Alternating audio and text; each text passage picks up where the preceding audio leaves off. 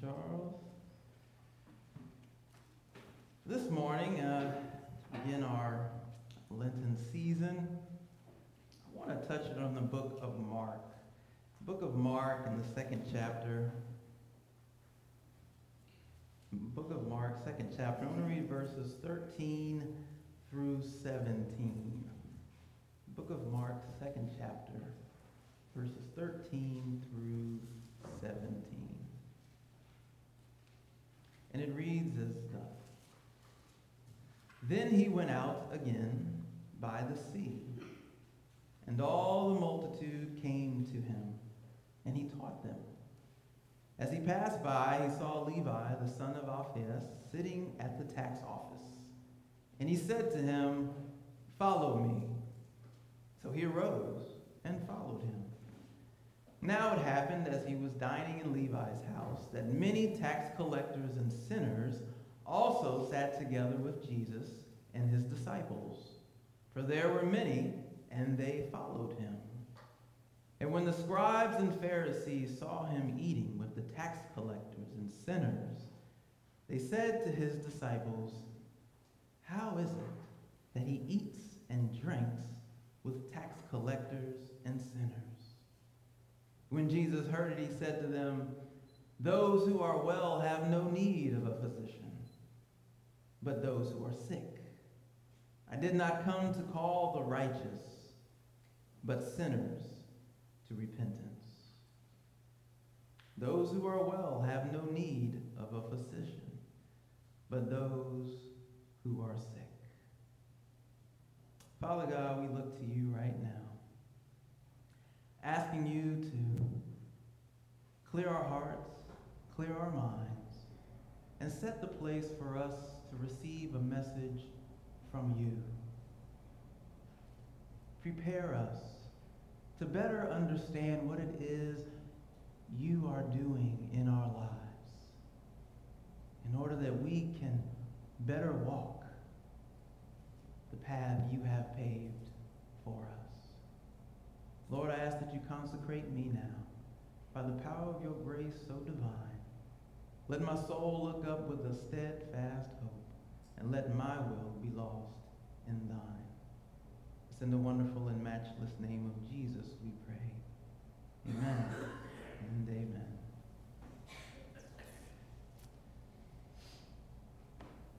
Yesterday, I was home all day with the kids. A rare occurrence, thankfully, but it happens sometimes. And as I was there, and I kind of let them do what they want to do for the most part. And little Ava's coming down, and she always likes to snack on stuff, a bit of a snacker. And so she'd come and ask for whatever, and I'd say no. She'd go back upstairs, come down. 10 minutes later, I hear there's a little rummaging in the kitchen. "Ava, what are you doing?" "Huh? What are you doing?" "Oh," and then she comes in and gives me some story. "I was wondering what you were doing. Can I have a hug?" "Sure, you can have a hug." But something funny that she does is when her mom came home, I'm going a little out of order. When her mom came home, they had been out earlier that day together, and Mom was a little frustrated. And Mom looked at Ava a certain way. And it's one of those looks where something bad had happened. She wasn't happy with her. And when Ava looked at her and they made eye contact, it was clear that something had happened. Not because Ava was ashamed, but because she looked at her like, "What? This is my child." And so I figured something had happened. I said, "Well, what happened, Mom?" And Mom said, "Ava, you want to tell Daddy what happened earlier today?" Ava said, "Oh, well, I was out, and it becomes this soliloquy of things. It's just a beautiful story. And then at the end, she says, "But I'm sorry. I'm sorry, Mommy. I'm I'm sorry. And I mean, she means it. I'm so sorry, Mommy. Can I have a hug? And they hug. Now, I've seen this play out several times over her short life. And so I say, well, Ava, you know, when you say you're sorry to someone, it means that you're not going to do it again. You can't just say sorry and then keep doing the same thing. That's not how it works. I know sorry to you right now just means like, oh, this is what I'm supposed to say, so everyone will leave me alone. And I get a hug out of it.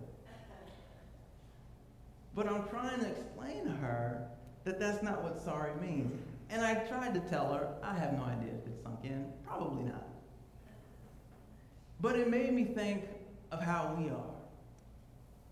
And how we do say we're sorry. Now, we're adults, and usually we're sorry. We are sorry. We do mean it. But a lot of times in our personal, where no one else is watching, where there's no one there to react or know whether we're supposed to or not supposed to, we may say sorry in ourselves. Like, man, I'm sorry I did that. But yet, we'll find a way back in those same situations, doing the same things again. And then something happens that's interesting of the psychology of humans. Instead of admitting what we've done, we keep it in, and then we build this thing called guilt.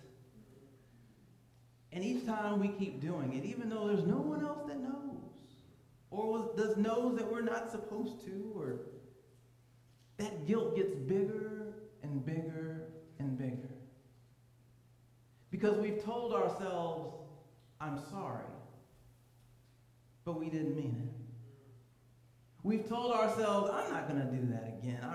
This is not who I want to be. But then we do it again.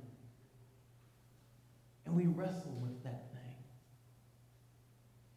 And so in this season of Lent, repentance, penitence,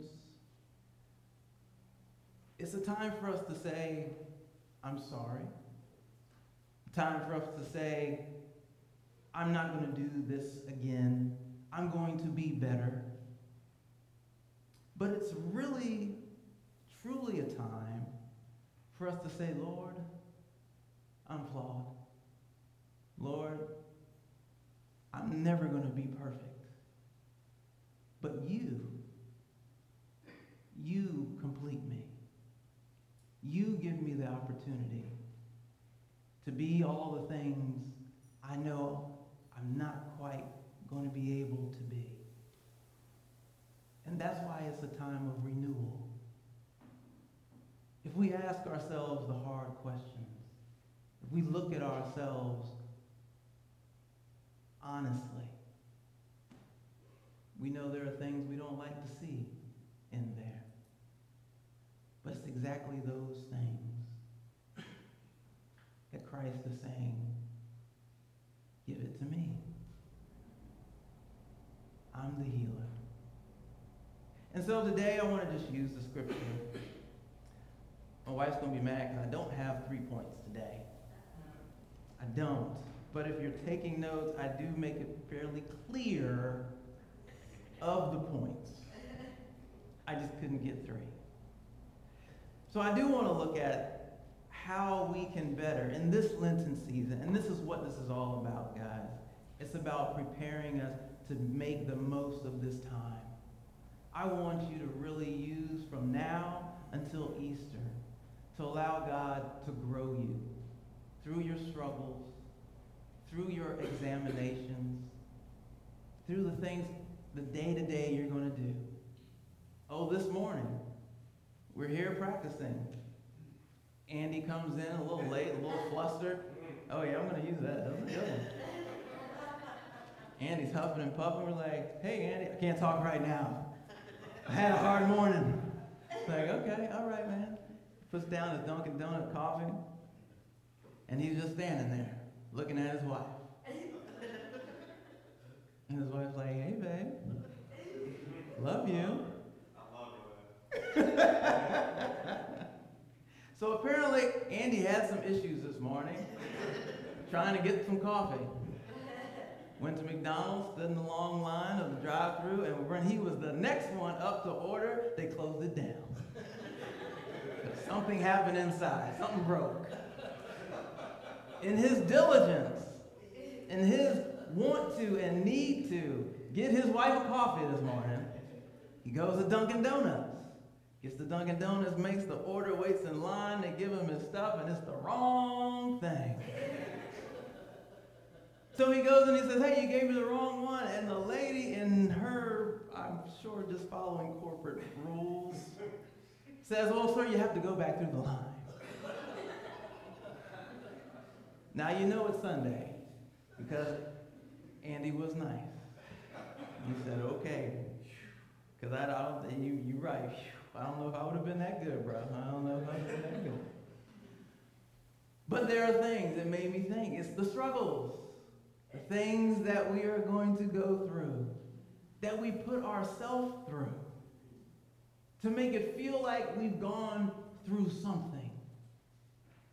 You know, there's something to a struggle. It's like we all want to avoid it. No one likes to be uncomfortable. No one likes pain. But we go through those things because we understand we are trying to make it to something. And we understand that we just don't want to get beaten down by everything.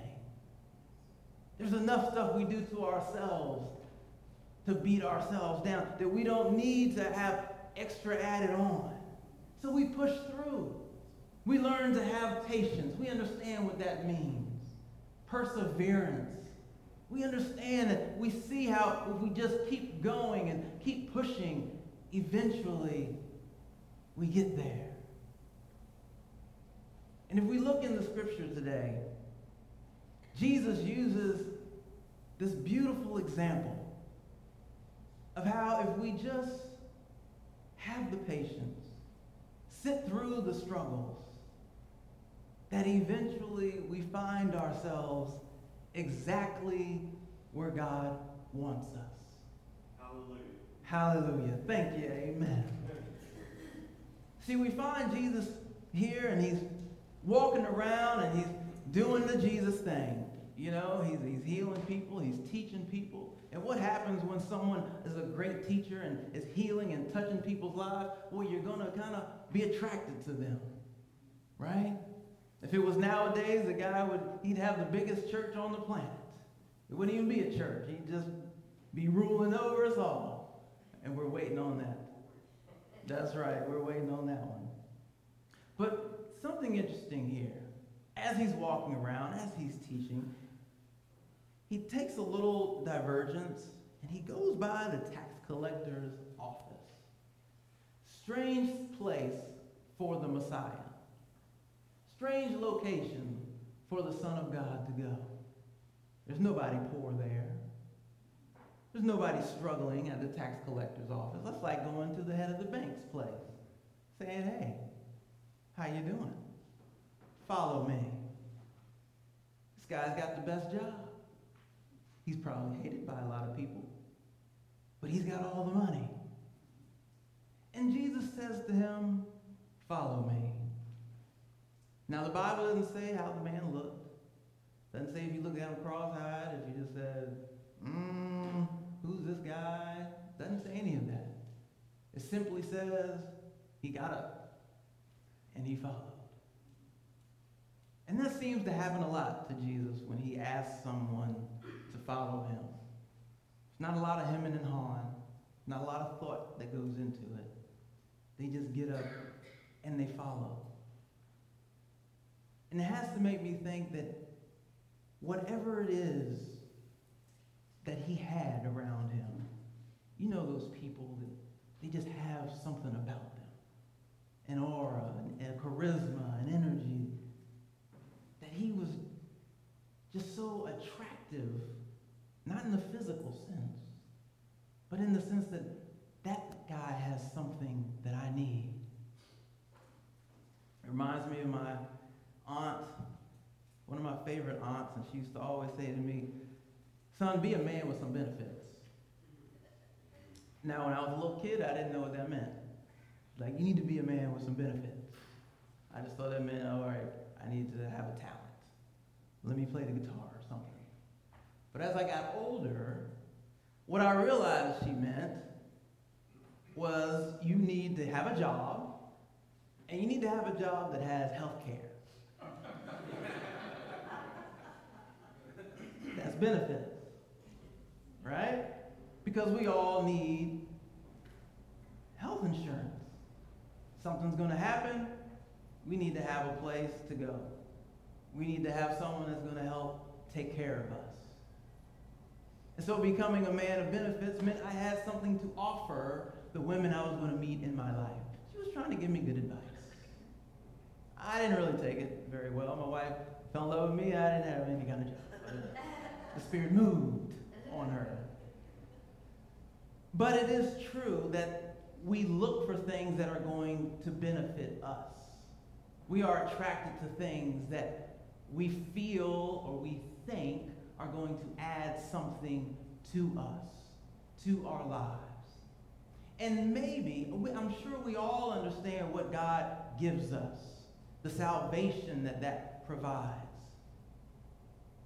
But do we truly understand the benefits that Jesus gives us?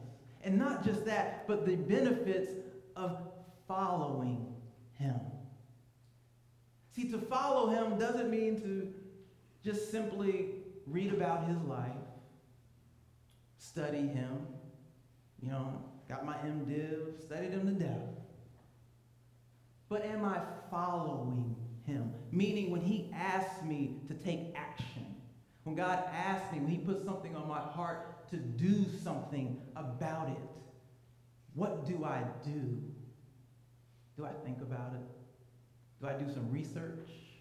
Do I ask some friends what they think? The tax collector didn't do any of that. Intelligent man, successful man. He simply got up and he followed. He acted. There are things that we're mulling over right now in our lives. Maybe God's asking me this. Maybe God's asking me that. I'm not sure. Let me pray about it. God's asking you to act. He's asking you to do something. He's asking you to follow him with our thoughts, with our reading, but also in our actions. See, we're all he has left. We're the hands, the feet, the mouth. He uses us to be a blessing to others. We don't even realize it half the time, more than half the time. But it's in our obedience. It's in our obedience. Whether we feel like it or we don't. It's in our obedience that God blesses. He blesses us, and he blesses those around us. We look at the story. And they go to the tax collector's house. And here at his house, he's not alone. As is the case of this story, they're followed. And the Bible is very specific about who was there that followed. It just says they were all sinners. Doesn't say what kind of sinners. Doesn't say what they did. It just flatly says they were all sinners. Now that's a good one, right? As we say, that'll preach. That'll preach. Because we're all sinners. So we all can relate of being at this place and having the Pharisees come along and say, why is Jesus sitting with sinners and a tax collector to boot? Why would he associate himself with the same kinds of people that we, the Pharisees, the religious of the group, the ones who have studied the Torah, who understand the Levitical laws, who keep them, who are the protectors of the law. We know not even to associate with these types of people. And now here is this man claiming to be the Son of God, sitting down at the table with them. Well, that's why they called him a radical. And he's radical for us because he wants to sit down with you right where you are. He wants to have time with you. He wants you to just be present with him, regardless of what everybody else may say.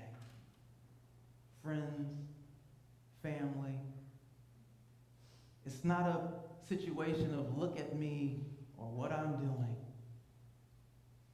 It's a situation of saying, I'm going to just spend time with my Lord and Savior. You know, old saints say you need to go in the prayer closet. Now, it wasn't literally going into a closet, even though I did do that as a kid. But it just meant you go in that place where there's nothing else, no distractions, no other cares. It's just you and Jesus. A moment of meditation, of quiet, not asking, not petitioning, but just saying, Lord, be with me. Sit with me. That's what it is. That's what he wants from us. This is why he did this in this story. The story is not just about the Pharisees versus the sinners. It's not about, the tax collector, and he followed. The whole thing is about that in the midst of everything else, he sat down at the table. Didn't care what anybody else was going to say or think. And that's where he is with us. If we sit down with him. Today after church, we're going to do an all-church prayer. I talked about it last week a little bit. And that's exactly the purpose of the prayer. It's a time for us to be quiet, not necessarily ask for anything in the moment, but just focus our attention on what God is saying. What are you saying to me? What is it that you're pulling out in my life, in my heart? It's here at the table with him. You know, when we first got our home, we were all excited, bought our first house, and we were shopping for stuff. And my wife was very, very focused on getting the dining room table. Now, we don't have a dining room. The house isn't that big. But she wanted a dining room table. And the significance for her was that it was the central place of the home. It was the place where all her memories growing up of sitting down with family, talking, eating, sharing. And here it is, being present. Now, in my house, we didn't do that much. It was a lot of me sitting and everyone's gone because I wouldn't eat my food. And I just waited for everyone to clear out so I could feed the dog, but that's here nor there. Mom's not here today, so I can say that. But the table has such a significance to how we build our families. The memories, the stories we share together at the table. It's a lost art. something we don't really cherish as much as we used to. But I would say that it's still very significant in our lives that we carve out time to just sit and be present with our loved ones, with friends, and of course, with our Savior. The table symbolizes our hearts. It's a place where we open up and we share that space with others. So let us welcome in Christ to our table as he sits with us. And so there he was, sitting with them, Pharisees saying what they want to say, Jesus not caring, as usual, using it as a teaching point. Because he says back to the Pharisees that those who are well have no need of a physician, but those who are sick. Not those who are well, but those who are sick. Now we've heard that before. I hope you've heard that before. And it's such a brilliant point because we always think of, we kind of tend to, some of us, no one here, but some of us in the tradition of Christianity, when we receive Christ and we start getting into the Word, we get a kind of sense of entitlement. That, well, I'm saved now. I have this righteousness on me. So I can see things that other people can't see. I can judge things that other people don't understand. I know what's right and what's wrong now with the world. I know what's right and wrong with you and you. And I want to tell you about it sometime. But Christ right here is saying that's exactly not the point of accepting him. It's not to take an opportunity to judge someone. That's already been done. That's why he came, so that could be broken. It's our responsibility to just receive it. And as he says, guess what? You think you're all that, but you're not. Because you're sick. And I remember several times my father would come home from a meeting at church. Whatever had happened, something contentious, I don't know, something would happen. And he wouldn't be upset, but he would start talking it out, explaining with mom what had happened. And at some point he would say, yeah, because we're all sick. It's a sick, sick world. And people who are attracted to the church, that come to the church, they're coming there, why? Because they need some healing. If you didn't know you needed it, you wouldn't be here.